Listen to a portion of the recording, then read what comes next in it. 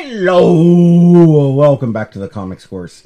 We are an offering of Miskatonic University's remote education program, offering Literature 209, graphical literature, and history and society. As a podcast, all of our social media stuff you can find in the show notes, but I am here with my ever-victimized T.A. Rowan, and I am your ever-victimized Professor Hamby. You said just before we started recording that you're always the victim. I am. Why are you the victim? I just am. Oh, I see how it is. Well, you're not the victim today because our topic is one that you specifically requested. Mm-hmm. What is it? Intelligence as a trait of superheroes. That's right. Now, I know some people roll their eyes when we talk about superheroes, but I'm always amused when, my literary colleagues go, today we are going to talk about A Midsummer Night's Dream, and it is serious literature. It has a donkey-headed guy, fart jokes, and more sex jokes than I can count. Yeah, serious literature. It is great literature. It was also made to entertain people with sex and fart jokes. Today we're going to study the Greek gods. Yeah, I call them the Justice League. I'm not saying people shouldn't like Shakespeare and mythology. It's just saying that comic books are trash and those things are great culture is kind of ridiculous. And if you make the argument that it's because of social impact, I hate to break it to you, but comic books, even superhero comics, have had a pretty big cultural impact. Does that mean they're art? No. But sometimes things that are just pure entertainment, even without a lot of artistic virtue, become important because of their role in society over time. And I think that's true of superheroes. So I think it is interesting to talk about traits of superheroes. Now, intellect is an interesting one. I really think it is. Because when we talk about mythology and history, how much do we see intellect as a heroic trait? I would argue not a lot. Now, you can take contemporary superheroes and replace legendary ones with them. I promise you, I could take the story of Beowulf and Grendel and replace it with Batman and Killer Croc really easily. Super easily. In fact, I'll be shocked if somebody hasn't already done it.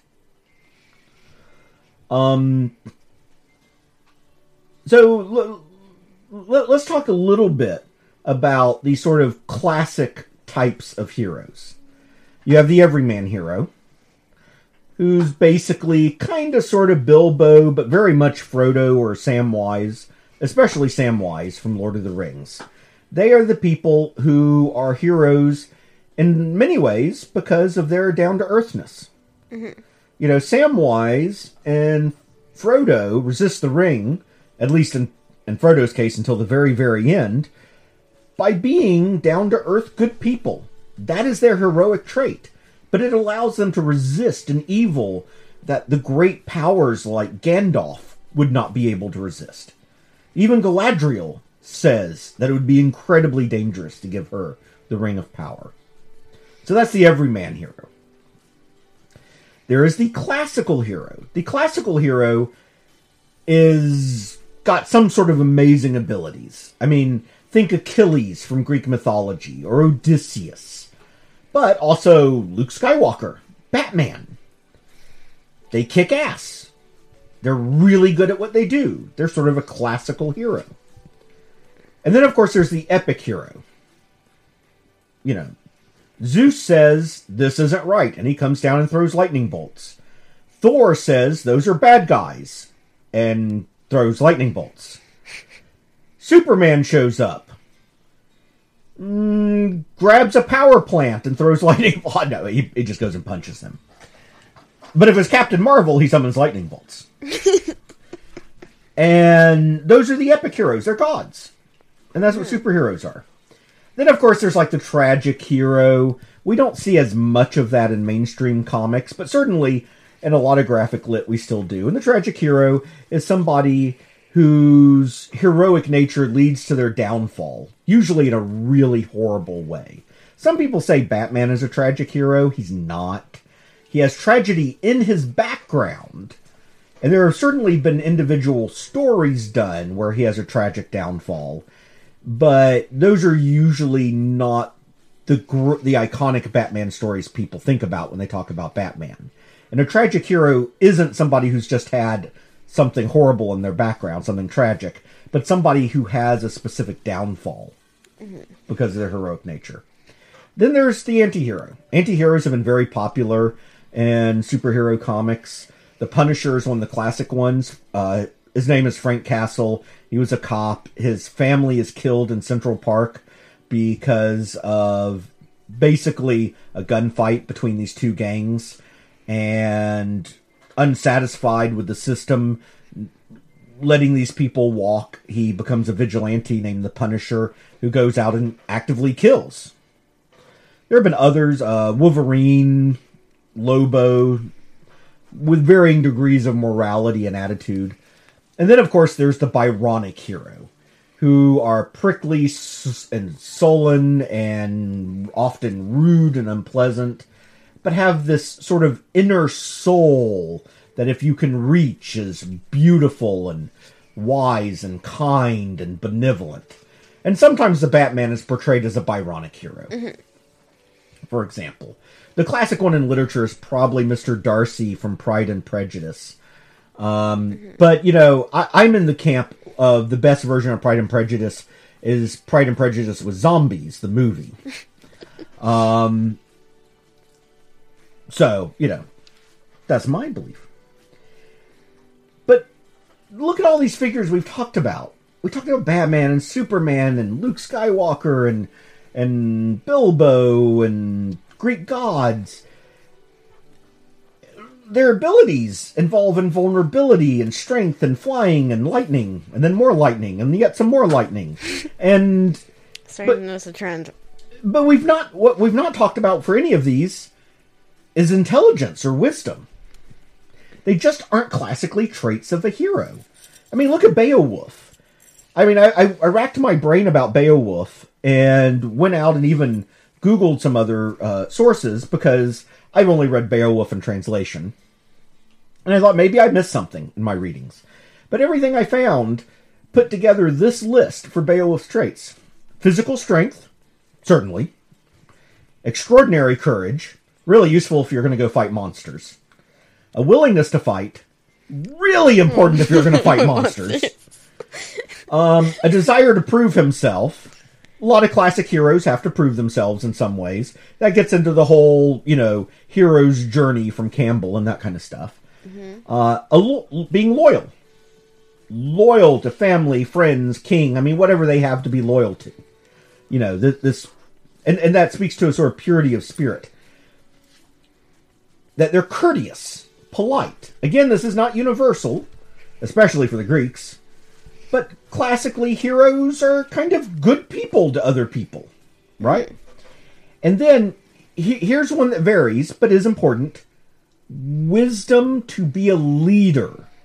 Now, my phrasing is very particular here, because there are many classic heroes that have a sort of nobility and wisdom of nobility to them, but they're not necessarily bright.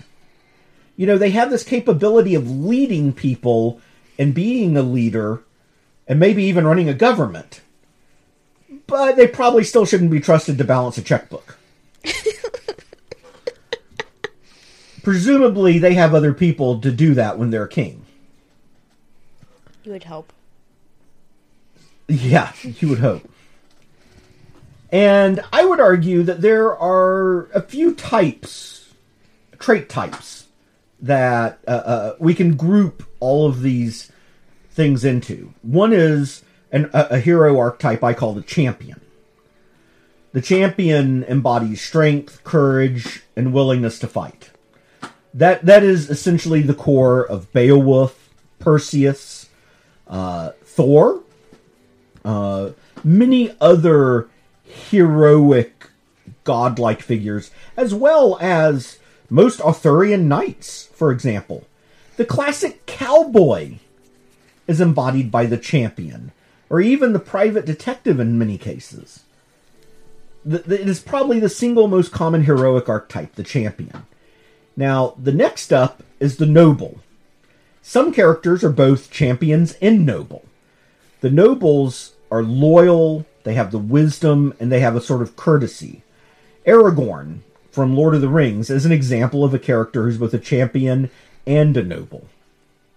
Now, the noble doesn't have to mean that, like Aragorn, you're descended from kings and ready to take the throne. There are different kinds of nobles.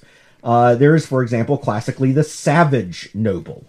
You know, they're not exposed. Well, let me back up a little bit. This especially was a prominent archetype in early American literature when Aboriginal Americans, First Nation kind of people, were put into literature in heroic roles. And, of course, the European prejudice was, they're just a bunch of savages who don't know who God is and that kind of thing. And so when they were given noble traits, they couldn't just be noble, they had to be noble savages. So, how does this work for everybody in classical literature? And don't worry, I am going to bring this back around to intellect. Well, let's look at one of my favorite comparisons. Thor versus Loki. Mm-hmm. Where does Thor fit in this? He's a champion. Mm-hmm. He's strong. He's courageous. Not only willing to fight, but frankly wants to. It's his favorite hobby. Mm-hmm. I hear that he made good scrimshaw carvings too, but, he liked beating up giants with his hammer even more. Yeah, just a little bit more. What about Loki, though? Was Loki a figure of intellect? No, he was more trickster than intellect. I would agree with that, and I would agree the trickster archetype is different. There's a sort of cunning to the trickster, but that's not necessarily intelligence. Mm-hmm. And in fact, we see throughout Norse mythology Loki doing some pretty damn dumb things. Mm-hmm. Like, did you really think you were going to get away with this? Which does not show to great intelligence. No, or wisdom, certainly. And Odin's kind of a complicated figure because he is the one who learns the runes from Mimir's well and all that, and this sort of magic that's associated with intelligence. But I think in some ways that is a modern interpretation looking backwards that's dangerous. Mm-hmm. And we've done this with other things. For example, if I can speak to Arthurian mythology because I've spent quite a bit of time reading not just about current Arthurian mythology, but how people historically interpreted it.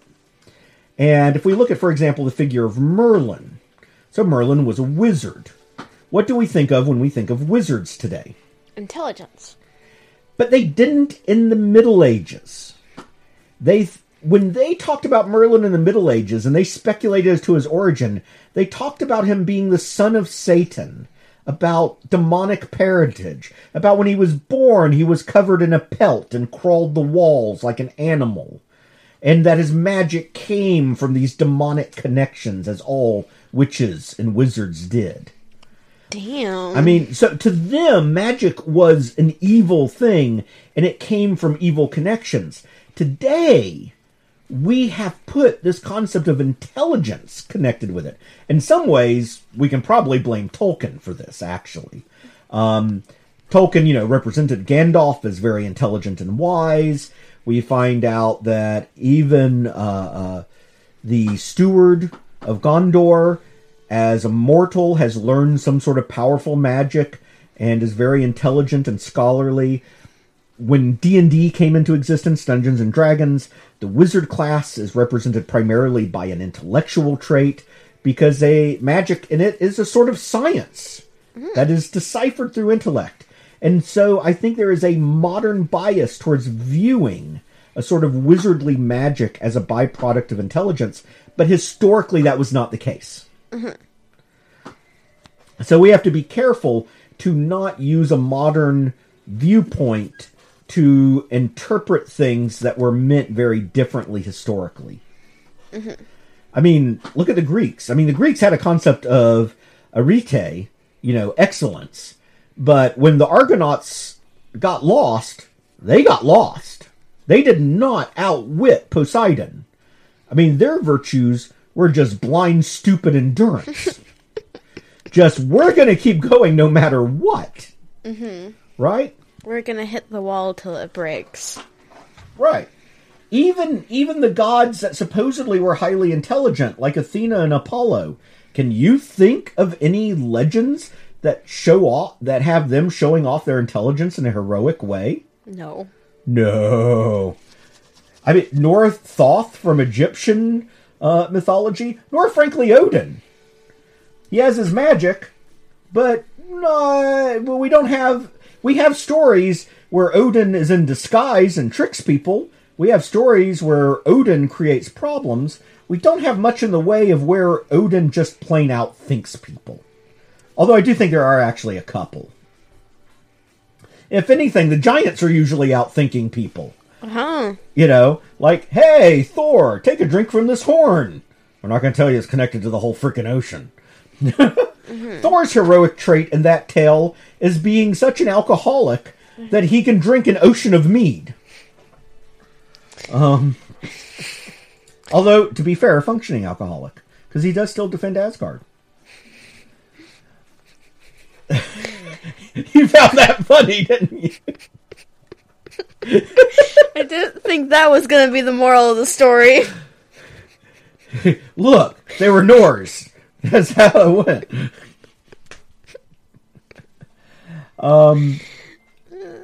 So, at this point, we've talked about that if you look historically at literature or mythology, you're not going to find intelligence as a highly valued trait. So when did that start changing? Well, I think it actually started changing with someone who wasn't a hero, and that is the strange case of Dr. Jekyll and Mr. Hyde. Now, this is a classic story of alchemy and witchcraft that's sort of recast in science. So instead of Dr. Jekyll being some sort of weird alchemist, he's a chemist. It's really just a flip in terms, because there's no real science in the story. And that's an ongoing trend we see all the way up to right now today, where it is very common, both in literature and as well as movies, TV, whatever, to see things that are basically weird shit happens. Why? Science. How did that space fleet get at Earth? They came through the wormhole, sir. This really is no functionally different from, an Arthurian tale. How did that weird fleet get here?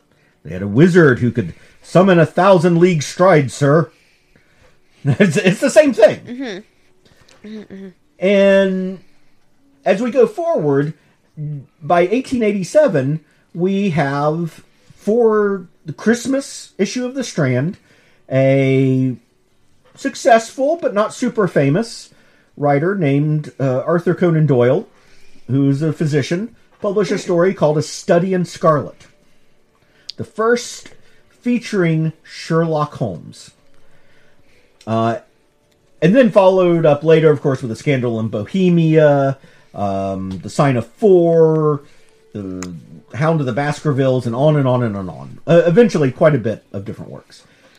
But Sherlock Holmes was our first intellectual hero. And in some ways, he was extreme. He wasn't just clever. He was brilliant. He saw things other people couldn't see. But not because they didn't have the visual impression of him, but because they couldn't deduce. Famously, Sherlock Holmes, by the way, was based on a real person. Oh, really? Yes. One of Arthur Conan Doyle's professors in medical school, who actually did a lot of the stuff that Holmes was credited with. Now, not the solving of crimes, but he would actually take groups of students and look at them and say things like, you have recently returned from Bohemia. You are left-handed. and blah blah blah blah blah, and he and would do those things, and then apparently Doyle actually took scenes of actual deductions that the teacher made and used them at times in his stories of Sherlock Holmes. That's amazing. Right. Now, Holmes was not a pure character of intellect. He had energy. He got out. He did the cases. But the intellect was a huge part of it. When he was bored, he would become listless and languid at the same time, using cocaine to, relieve his boredom. He was also a boxer. He was almost superhumanly strong. He was known to take, steel pokers for the fireplace and bend them into knots. So he had, some of these physicality traits. And from there on, we start seeing intellect become common. Now, is this all because of Sherlock Holmes? I do think Sherlock Holmes was very influential. But no, I don't. I think it was still a symptom, not a cause. I think if you want to look at why intellect started becoming a superhero trait, you don't have to look any further than the fact that this was the industrial age. For the first time in history, science wasn't just useful in isolated cases, but we had accumulated so much that now engineers were changing the world. I mean, all you had to do was look over London to see all the smokestacks. A single man who knew how to fix the machines in the industrial quarter of London meant more than hundreds of unskilled laborers. And people were beginning to leave the farms to come into the cities. Science and engineering were starting to change the world. And as we moved into the 20th century, it just became more and more and more so. And by the 1920s and 30s, as we reached the age of pulp and then comic books, we are entering the pre-atomic age. And there was a huge optimism. People were starting to have radio and listen to things remotely. That was mind-blowing. And scientists were talking about flying cars, and almost as soon as we had normal cars. Planes had been invented. People could fly.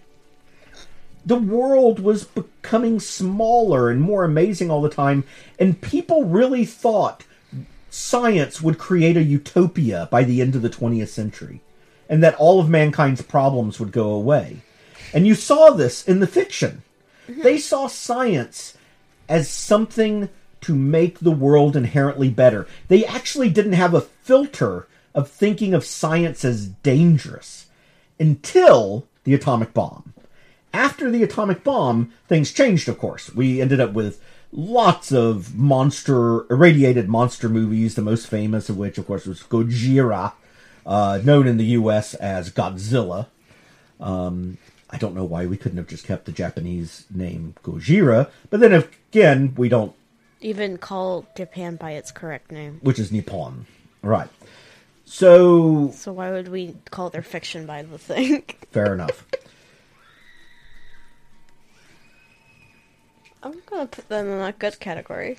There go a couple more freshmen, guys.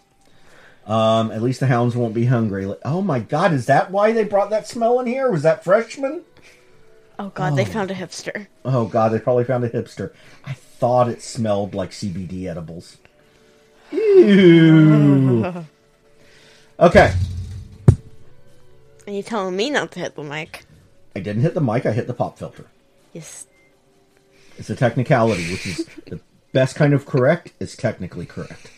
True. As we go forward, we see this trend continuing. 1905, The Scarlet Pimpernel.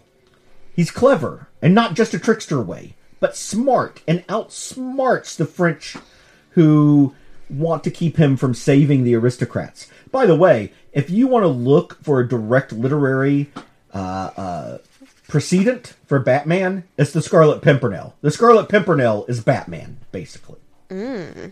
Just with a little more daring do. But people like to point out things like Zorro. I actually think The Scarlet Pimpernel is a better example. And we will be coming back to talk about Batman more in a second. Now, you get into the 1930s, and things have changed. I mean, you have things like the pulp character Doc Savage, the Man of Bronze. He's good at tons of things, including being a brilliant scientist. You have Nero Wolfe books. Fer-de-Lance was published in 1934 by Rex Stout.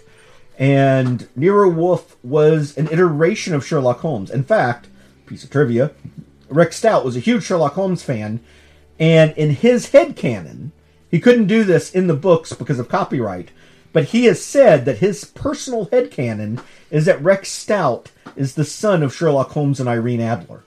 Oh, dang. Right. And even wrote details for his origins to make it feasible. Oh. Now, Nero Wolfe is very much kind of stolen from Sherlock Holmes. In the Sherlock Holmes stories, we do eventually meet his older brother Mycroft, who is even smarter than Sherlock, but doesn't have Sherlock's energy. He says that Sherlock wastes the energy needed for his intellect by going out and doing stuff. Mycroft just figures things out by just sitting around and just thinking about them, which doesn't make for great stories. So, of course, Nero Wolfe basically took Mycroft, made him to Nero Wolfe, and then created Archie Goodwin as the character that runs out and brings stuff back to Wolfe for his consideration. So he kind of splits Sherlock Holmes into two parts, Nero Wolfe and Archie Goodwin. But you have that high intellect. And you're seeing it in heroes, and you're seeing it in villains. Now, instead of evil wizards and witch doctors, you have mad scientists.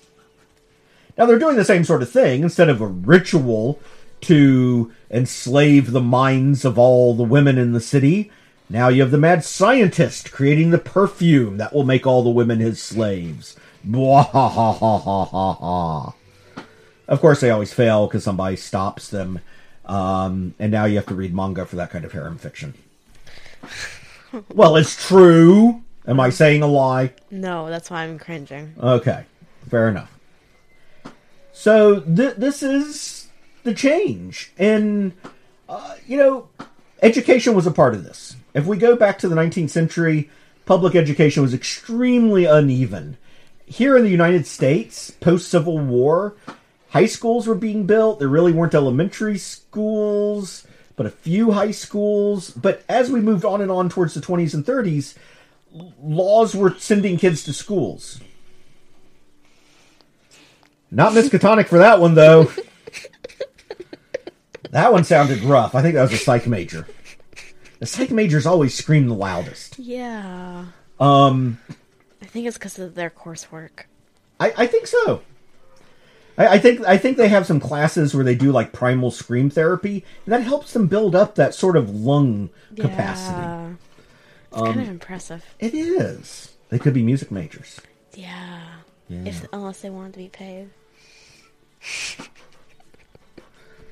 Just from their screams, I can't tell that. Maybe you're better at it. I don't know. So this was the modern age. We now had good guys and bad guys using intellect. So I call it a heroic trait, but I call it heroic sort of in the Greek concept of heroism, arete, a quality of excellence, something that can make you powerful, essentially. And intellect became that. And we continue to see that as time goes forward, as we start seeing things like pulp adventurers described as things like polymaths. Look at Superman. Okay, so Superman's introduced in 1939. We're told that he is jetted off in his rocket ship to Earth, where he is now the man of tomorrow. Mm-hmm. What else are we told? Not a damn thing. He jumps right into the action, beating up communists, saving women, and being a bit of an asshole, actually. Yeah. At least in the first story. But as they build up his background, what do? Two interesting things, in my opinion. Mm-hmm. One, they make an effort to make him an everyman. They make him raised in Kansas by farmers, getting those everyman values, which is a very valued 20th century thing, and ironic for a character that can literally beat up gods. Yeah. But it nonetheless is an important part of his character. Mm-hmm. That he continues to see himself as an everyman, no matter how powerful he is. But also, his father is a scientist. Dun, dun, dun. Instead, now, if you had put this story 50 years earlier, his father would have been the king of Krypton, the emperor of space, something like that. That noble heritage is what would have mattered. Nobody ever talked about if Arthur was intelligent. They talked about how he came from a line of kings. Mm-hmm. This was very much that mindset. But here we are in the industrial age, or just pre-industrial age, and instead of his father being made a king when they invent Jor-El, they make him a scientist, an important scientist that people should listen to, and not listening to science led to the destruction of Krypton. I hit the pop filter, so that doesn't count. Except the connector for the pop filter is brushing up against the mic, so Shush. It vibrated down to the mic. Shush. I'm technically correct, the best kind of correct. Batman. This is why I'm the victim. We'll go with that, sure. Batman, very competent, but over time, one of his defining traits comes to be, and one of the nicknames for him, is the world's greatest detective. And how many times in comics does Batman save the day by coming up with, a counter-toxin, by hacking computers? I mean, he's a master of, every science. Uh-huh. As well as every martial art. Man's got too much free time. Even Wonder Woman. Mm-hmm. Now, Wonder Woman, even in her original representations, one of the defining traits that was written about her was that she was better with the purple healing ray technology than anyone else, and better at using it. Mm-hmm. Again, a trait of intellect, that she could use this technology in a way, not magic. Mm-hmm. So, here we are with three of the great iconic DC characters, Superman, Batman, Wonder Woman, and we see how that move towards technology and intellect as heroic traits touched on all of them, either directly for their own personal traits or to validate their lineage. And it's not just DC. Look at Marvel. Tony Stark, Iron Man. He's an alcoholic idiot in a lot of ways, but a brilliant engineer and built a big-ass suit and therefore can be a superhero. Mm-hmm. Peter Parker. Now, it's not touched on heavily in the movies, although they did touch on it a fair bit in the third Marvel Cinematic Universe movie, where they had the different Spider-Man show up with different scientific expertises. But from the very beginning, back in his own series in the 1960s, Peter Parker's intellect was stressed. He was a science nerd. That's why he was there to get bitten by a radioactive spider. One of the first villains he faces, the Vulture, is an old man with technology who kicks his ass, and Spider-Man doesn't beat him by kicking his ass in return, but building a device that neutralizes the technology the Vulture is using. Reed Richards of the Fantastic Four, we can go on and on and on. But this idea of intellect changes things. And I would argue there are three great archetypes for this. One, the mastermind. Now, the mastermind is pretty simple. They are the master of strategy. They are the master of looking forward in time and figuring out what's going to happen and setting contingencies in place. The two classic ones for these being Christopher Priest's Black Panther, mm-hmm. who we talked about extensively on the podcast, who just seemed to know everything that was going to happen, although depending on your beliefs about Christopher Priest's sneaky storytelling, telepathy may have helped him out there. But still, there were things that telepathy alone could not account for. And then Batman. Now, Batman's an interesting one. Grant Morrison, when he wrote the Magnificent Seven version of the JLA, and if you don't know Grant Morrison's writing, he loves comics, and he loves what makes comics work and what's interesting about them. And he said something that was very important for understanding Batman and something like the Justice League. Now, the Justice League is filled with characters like a Green Lantern, Wonder Woman, the Flash, Superman. I mean, characters that can run through time barriers and have, science fiction rings that can do things on cosmic scales. So, what can Batman do? How do you make Batman work in the Justice League and still translate to the streets of Gotham and make sense in both? Well, the answer is that Batman is the brains. Mm-hmm. He's the man with the plan. He's the one that figures out what's going to happen. Mm-hmm. In fact, in Grant Morrison's introductory storyline, he wanted to stress this idea, and he introduced these antagonists who seem to have all the Justice League's abilities and make the Justice League unpopular with the world and this kind of stuff. And they eventually kind of show their cards and beat up and imprison the Justice League, except Batman. Mm-hmm. Now, what does this whole team of gods think of Batman? Well, they don't care. They're like, he's just a normal guy. What can he do? And he ends up defeating all of them with a box of matches. Mm-hmm. And that's all he needs. Why? Because he figured everything out. Mm-hmm. And he chose just the right moment to strike. That's the mastermind. Their power is pure planning intellect and anticipation. The next archetype is the inventor. The inventor is the engineer. This is the Reed Richards, a.k.a. Mr. Fantastic. Yes, he may have the power to bend his body around, but what he really brings to the comics is building all these gadgets that do stuff. Oh, the aliens from the negative zone are invading. I'll build a ray to reverse the polarity of their, warp drive so that they zap plaster Earth into another dimension. That kind of stuff. Obviously, there are plenty of others. We mentioned Tony Stark, Iron Man already. Again, going back to heroic here in the Greek sense, not actual heroes. Lex Luthor, the mortal antagonist of the godlike Superman, is always building gadgets to fight Superman. He's originally was very much a mad scientist archetype, although that changed by the 1980s pretty heavily, and was eventually introduced in his own sort of Iron Man-like suit. Then the third archetype, I would argue, is the detective. Now, there have been a bunch of these. There was Jessica Jones from Marvel, who had her own Netflix series, The Question at DC. However, I would argue those are a different kind of detective, because there are kind of two detective archetypes in popular fiction. One connected more to pulp novels and movies, and one more to comics. But there are some instances of the pulp version in comics. If you look at Dashiell Hammett's detectives, for example, which are probably the archetypal pulp detectives, yeah, they do figure some things out. They're not stupid.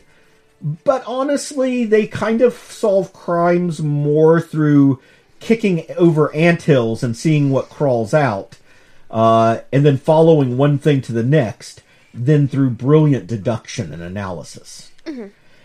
The traits actually come from the cowboy age of the Old West and have more to do with an inner set of values and that guide them, and endurance than anything else. And just enduring all the problems they have to get to the truth, because the truth matters to them. And there are certainly comic book versions of that. Jessica Jones and The Question, who I just mentioned.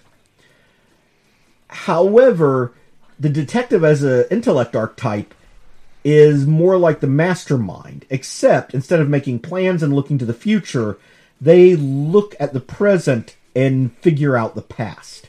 And the Batman, who's often called the world's greatest detective, is certainly one of those.